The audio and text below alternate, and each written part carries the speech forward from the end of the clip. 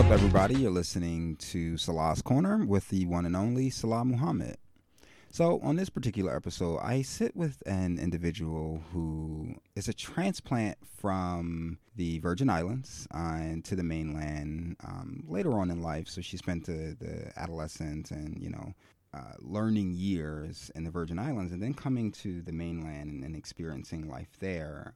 We sat down and we had a really, really lengthy discussion regarding that transition for her, where she is now. She's a organizer at the Womanist Working Collective. What it means to be a womanist, the moniker that comes with that, and just creating a community that is about building people up, that's about your emotional intelligence, that's about overcoming some of the obstacles that are in place in the woman community and in the Black community.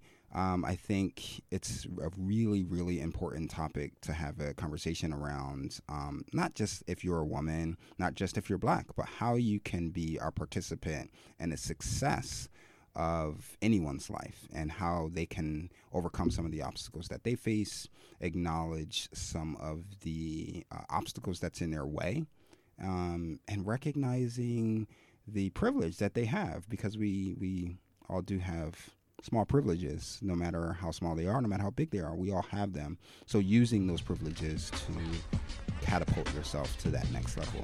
It's a really great conversation. Johanna James is coming up. All right, I'm sitting with Johanna from Women's Working Collective. The Womanist Working Collective. Cool. Yeah. Tell us a little bit about yourself. What got you started in this work? What's got you started with this collective? Where are you from? All the things, right? The accent. I'll give the floor to you. Thank you. Thanks for having me. So Womanist Working Collective, I felt like before I knew what a womanist was, I was practicing womanism. And I think that's largely based in the culture that I grew up in. Mm-hmm. I am from the Virgin Islands, very specifically St. Croix Virgin Islands. I've never been to St. Croix. I've been to a couple of islands, but not St. Croix. Yeah, so that's one of the most beautiful. Yeah, it's beautiful, and not just from my perspective, but the thing about St. Croix, it's a melting pot of all the other Caribbean islands. So I think that gives it a unique flavor. And that flavor is not only in its food, but it definitely in its people and sort of the way like I was raised and we grew up. What brought you here from St. Croix?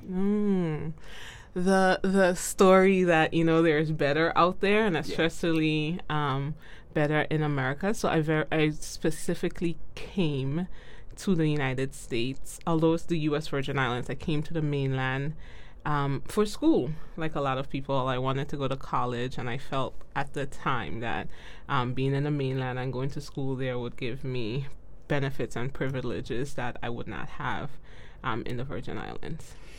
I feel like there is the mainland, or even just if you're not an American citizen, anyone that is a transplant to America has a very particular view on what it's like living here.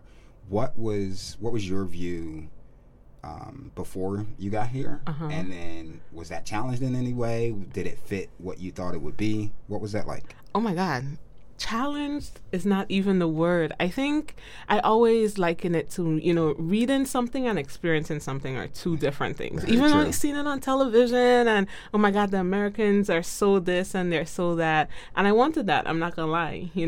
We have a university in the Virgin Islands. Two, actually. I was like, I didn't want to go there. I want to experience something different. So I came here with the I didn't know what to expect, but I always say when I came to, and shout out Morgan State University where I got my bachelor's degree from, I did not spend a large portion of my time studying scholastics. I was studying the people because I was trying to fit in. I was like, oh my God, they're Black, but they're not really Black. Different types of Black. So that was something again, because the Virgin Islands, specifically St. Croix, is a melting pot of Black people. I was like, oh, I know all the things to know about Black people. Interacting with Black Americans, people from continental Africa, people from even other areas of the world. I was like, oh my God, there's still so much to learn about people. So what you're saying is all black people ain't the same. We not the same. Even black people think black people are the same, and I learned at 17 years old, like, nah, we very different. So what you transplant here, you're trying to figure out how you fit into this melting pot. Where did you find yourself once you were you ever able to figure that out, where you kind of fit in? What was that coming of moment like for you once you started to get in there? I think that in the last year or two, I've realized that maybe there is no such thing as fitting in, and sort of being okay with that. And also now trying to reimagine what my life will be like as someone who will have to create my own reality, because I don't sort of fit into any one niche.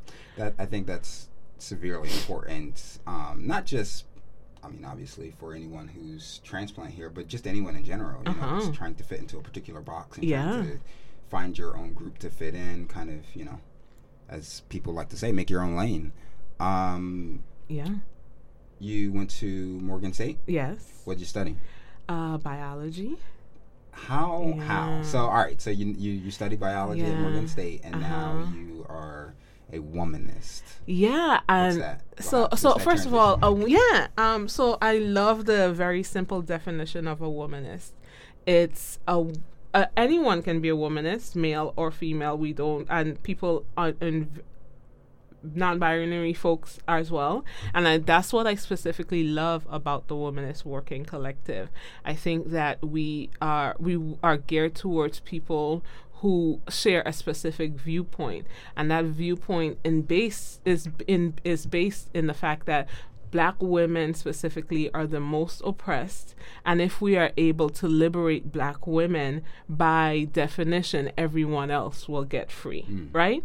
And so I have realized that my culture in the Caribbean was based in that. Women did things very specifically, and women ran the community. And I remember speaking to a friend of mine during the previous elections, and she being heartbroken that a woman wasn't elected president. But in 1981, when I was born, in the island I was born in, Dominica, we had already had our first female prime minister. So having and seeing women shape the culture is something that I was used to. And the sort of oppression that it no longer was underlined. I think when I first came to the mainland, it seemed underlined, but in years it just became like oppressive. It was no longer just like, you know, subvertive or undertones. It was like, you know, glass ceilings I was hitting against glass ceilings, and I couldn't figure out why. I couldn't figure out if it was because I was a woman, if it was because I was Black, but there was that oppressive feeling here, and it just came to a head with this past election, and because of the political climate that we're sort of in now. I see. So, I mean, from your perspective, the world was open to you. Yeah. From where you're coming from, and then you come into this environment in the mainland, and it's, you know. Yeah, I was told. Yeah, I was told that I could do whatever, and then I had never encountered. I remember I always joke with one of my friends. You know, anytime I see my former principal, we have some words, because he literally told me the sky. Our class motto was like shining stars we shine, something to that effect, because we were told we could reach for anything, and it was, if we worked hard enough and if we studied, if we did the things, it was in our grasp. And me, I did the things, and I had never and then along the way, of course, I had people helping me. I think like that's so important to point out. I always not only ingratiated myself, but because of who I was and because I was part of this community, people helped me. And then I came into an environment where I was like, okay, I have to work doubly hard to be to ingratiate myself to these people, and it didn't matter. I was baking cakes, I was doing all the things just so you could help me with my science work, and I was like, no, because you don't look like me, I don't feel like I should help you. Wow, that's an interesting perspective. Do you think that it was a failure of coming into this environment where the sky is no longer the limits. Mm-hmm. Is that a failure on, you said you got some you got some words with your principal. Yeah, was that Mr. a failure VLA. on him to show like what the world really was, No. or a failure on the mainland? And it's like, y'all are like 50 years behind. Y'all are more than 50 years behind. And although I have words for Mr. VLE, I would not be the person I was if people told me there were limits. Gotcha. Because listen, white people aren't being told there are limits. Asian people aren't being told there are limits. No one else is being told that they have the specific limits that are being put on black people, if we want to be 100% honest. I kind of going off topic a little bit. I always have this conversation with people about how white people feel as though that they can touch your hair. Listen. And I equate that to them not being told that they can't do things. Yeah. If you are not ever told that you can't go there, you can't build there, you can't, kind of they just take it by force. Anything, land, something simple everything. as just touching your hair is like normal. Yeah, for them. Black people were like, yo, that's like personal space. That's a bit much. Back off. Yeah. I recently I was talking to my sister and she said, oh my God, we had to go apologize to this white lady because she touched their dog Simba, and Simba was kind of aggravated because the lady had on a coat and the coat was bending his tail, so he nipped her.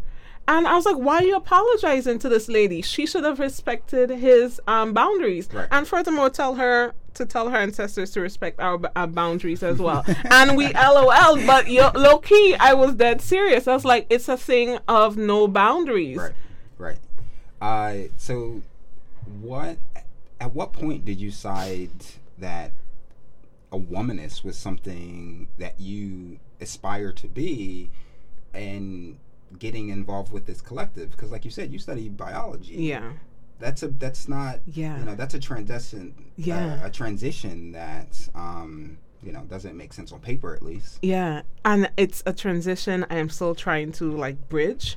But for me, I always tell the story of I was sitting at work and looking up a patient's diagnosis, and the diagnosis said failure to thrive. And I was like, light bulb. Because I was like, that's me. On paper, I'm doing well. I have the good job. I have, I finished this degree as hard as it was to finish. And, but I'm not happy. I am fundamentally not happy. And it shows in the fact that I come to work, I do my work, I go home, and I lay in the bed until it's the very last minute to go back to work. Right. I had no life. And so I decided, because again of my background, I decided, listen, you can't just accept this. You can't just accept that this is how it's supposed to be, because you know better. Right. I see other people living full lives, and that's what I aspire to live. And so I went on a search. I literally went on a search looking for people and organizations to that aspire to the same thing that I aspire to. And in finding the Womanist Working Collective, what I loved about them is they gave me the language. I knew what I was feeling. I didn't necessarily have the words to express it. So that's why I say, to all the young men and women out there who are gender studies majors and who are sociology majors and who are African American studies majors, that's amazing. I didn't think, and that's where I guess the ceiling was in my own community. They feel like you have to be a doctor, lawyer, dentist, one of those things to have. To a particular yes, status. And again, that's steeped in white supremacy. If you ask me, I need to be learning about myself. So I think because I have this background in research, I am now trying to turn that research inward onto myself and my people. I feel like there's a number of people that are listening that hear womanist, but hear feminist. I like that. Is there a difference? A huge difference. Is it a bad thing? Is it a good thing? I think feminist gets a negative moniker a lot. I don't necessarily think it belongs there, but what's your take? So I will quote Alice Walker, where she says, feminist is to the color lavender as womanist is to the color purple, and I may have switched it. But what she means is that feminism is under the umbrella of womanism. And feminism has more of a political ideology attached to it. And why I never, and you know, I think two things. One, white women specifically co-opted that, and especially during the suffrage time when they wanted to equate themselves to men, they wanted equal pay, equal all of that. But that's great. But womanism transcends that. Womanism is just in the way we move, in the way we live our lives, in the way that we want to exist as people, and letting us do that. I remember very specifically as a kid, I would always tell my niece, "You so womanish."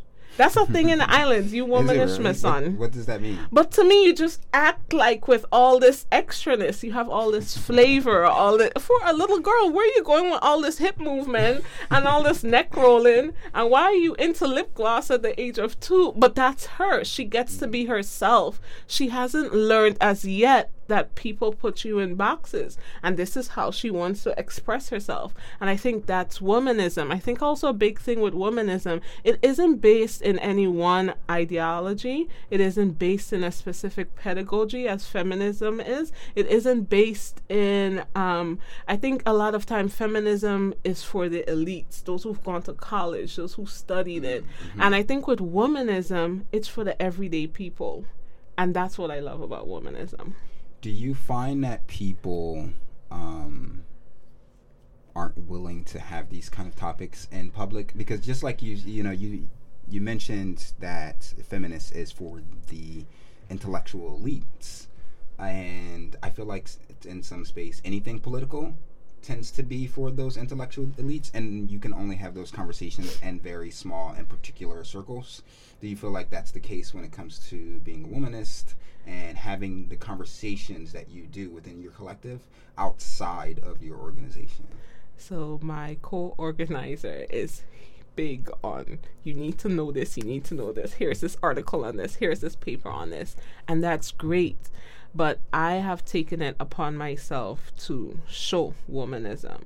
My thing is big on community, and I had a light bulb moment. I remember sending out a beginning of the year letter to the collective talking about we haven't really practiced community and yada. And then after I sent it out, I realized I have to show community, because a lot of times we want people to do something, but they don't know how to do it, or they don't know in the way we want them to do it, or just showing them something different. You know, the way people practice community is very different from how I was raised in community. And if I want them to practice it differently, then I sort of have to show that. And I think like that's the difference again with womanism. While we as a collective, we have sort of striated ourselves and our tribe members to be able to have these sort of conversations, need to know the background. I want to go out and I want to do womanism. Womanism is an action word in my opinion. I want to go out and I want to have coffee with this person. I want to go and help this person organize their house because they're a little under the weather. I want to have go to brunch with this other person. I want to cook with this other person. I want to go and sit down in the park and pretend to skate when I don't know the first thing about skating. But that's sort of womanism, is practicing this sort of community. And that's really what I espouse to at this point.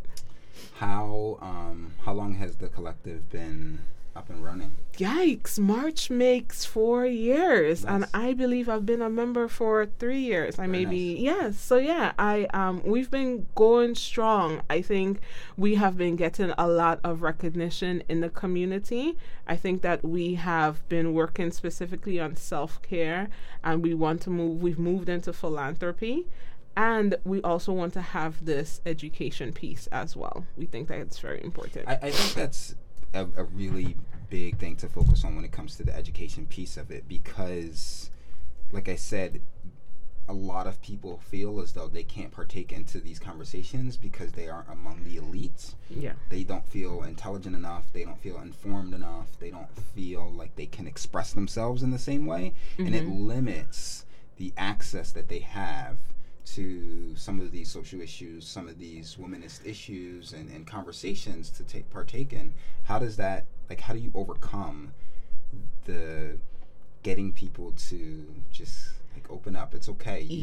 Your opinion is your opinion. Yeah. It's never wrong. It's just your opinion. I think the word that comes to my mind is showing grace, right? Mm-hmm. I think both having grace for myself and realizing that I have a very particular viewpoint that isn't everyone else's viewpoint, Mm-hmm. and also in being humble when I approach people and letting them know that, listen, this is how we are right now, because everyone else thinks, oh, let's just leave that to a particular set of people. But one small particular set of people shouldn't be governing for everyone else, right? So a lot of times I ask them just very simple questions. How is your day going?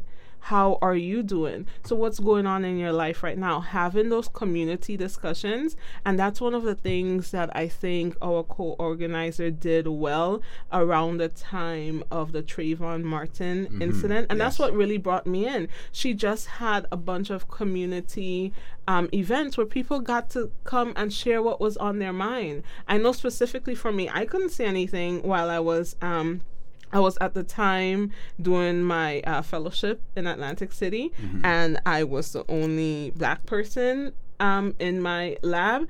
And I remember very specifically sitting during lunchtime and just like saying, Johanna, do not start crying again, because I'd already gone to the bathroom like 3 times just to like let go of tears. Right. But I needed that space and I needed that grace. So when I came and I shed the tears, it wasn't like, I didn't feel a sort of shame around crying or shame around my brokenness. And I think like that's what a lot of people feel. They feel a lot of shame in their isolation, and so they further isolate themselves, and that's no way to have community. You said that one of the biggest focuses right now for the collective is education. How's that being approached? We have an inside out approach. I think for us, we facilitate a lot of workshops, but we have a core group called the Tribe, and we want them to learn more about womanism, and we want them to know about some of the first people who we considered womanists. Speaking of such, we are having to on March, I don't know what date it is, March 6th, we're having a viewing of James Baldwin, who we consider a womanist. And we want to talk about his views, what makes him a womanist. And do you agree with some of his views? Do you disagree? Where is a commonality? We don't expect to always have the same viewpoint, but one thing about womanism is in our differences, we still find a way to show grace for each other and still work together. Right. I think that's the most important thing. I think that's important, of being able to have those kind of conversations when you disagree, to kind of further just the major idea and the conversation, and bringing together some togetherness, not to use another word twice. Yeah. Yeah. What other than that's what, tomorrow, March 6th? Yeah, March 6th, yeah. What anything else do you have coming down the pike with the collective? Oh yes, a lot. We just came out of hibernation, and I think that was so important for us to realize that sometimes we need a break, and realizing that it's okay to rest without quitting. So we took hibernation in large part because it is cold and no one wants to do anything when it is cold. I don't even I was like, no, I don't want to leave my house. But now that I see the sun once in a while, this is Women's Herstory Month, Black Women's Herstory Month. So we have each Wednesday at the Lehigh Library, if I'm not mistaken, we have a program in there. One of our tribe members, another thing we want to do is we want to give a platform, or we want to give help and support to people doing work. We believe that all women and everyone is capable of doing work, but right now we want to focus on the women doing the work. And so one of our tribe members is also hosting a Sex 101 workshop.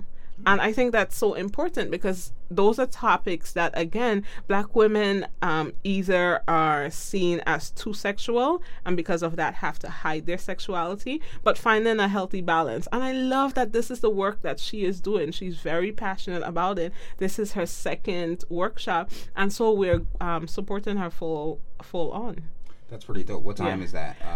So she is, it's at CIC, and I don't know what those acronyms stand for. It's March 16th, and it's from 1 to 3. Sounds good. Yeah. I'm definitely going to look into that and hopefully share some of that information. I want to flip back, though, about, you talked about the creating that community and essentially being vulnerable to get other people vulnerable. Is that a norm? Is that where you think when it took you coming to the mainland was something that was severely lacking from when you were in the I think there is this barrier. And before I thought, it's just a barrier between Black men and Black women. No, there's a barrier between Black women and Black women. And I think even sometimes I know I started out very vulnerable and I had to pull back because it doesn't make sense to be vulnerable and that vulnerability isn't given space. It isn't even acknowledged, and therefore it takes energy out of me. Right. As an introvert. Even having a wall up is actually a lot easier than breaking down the wall and exposing my true feelings, my true all the things, 100%. Right? And so we talk about this emotional intelligence, and we see that is so lacking. And that's a white word, emotional intelligence, but it's true. Yes. It's something that I realize that a lot of us don't have, and I get it. If you're worried about paying your bills, you're worried about the mortgage, you're worried about getting food on the table, you're worried about your children, that's not something that you have time to develop. But I want us to make space for that because it's so important. You said so many things, and I want to go into so many different directions. Like I don't even know where to begin. But grasping onto that emotional intelligence. I often feel like as a Black community, not even just Black women, that's where we fail because we essentially don't have the time for the emotional intelligence because we have so many other things that are trying to be overcome and that you're challenged with, from just being economically sound to having actual education to having healthcare to all of these things that are obstacles that other people don't go through. It almost like the emotional intelligence has to be put on the back burner until your and that makes me sad. EQ is not even as high as it should be because you've neglected it for so long. But one thing I've realized is I did not handle hitting a lot of the ceilings that I eventually faced because I hadn't worked on my emotional intelligence. And granted, I have privilege in that I don't have children. I don't have the financial worries. I don't have a lot of the other barriers that a lot of Black people are facing. But even then, I did not handle it well. Right. My thing was just to work harder. I was not working smarter. So it's like, let me try to ingratiate myself to these people. Let me this, let me that, instead of taking a step back and realizing the way that first of all, it's not me. It's the system that's sick. But the system was so sick, it was causing me to be sick. I get it. I completely get it. And I take long pauses sometimes just to gather my lengthy 2 minutes question that I'm gonna ask you. But like I truly get it. If you, because you weren't as far behind and you had some privileges that some people in the Black community in the mainland did not have, you were able to recover some of your emotional intelligence, whereas Yeah. you know Yeah. we don't think of being black as and some of the obstacles we have as having a privilege compared to someone in the white community, but that does exist for certain black people. Oh yeah. We And- all come from places of privilege. Yeah. Yeah. We It- may not all see it, but we do. It's it's an interesting line of thinking and thought process that I don't think a lot of people work Yeah. themselves into Yeah. and understanding. You don't understand. A lot of people, especially in Philadelphia, never leave Philadelphia, right? True.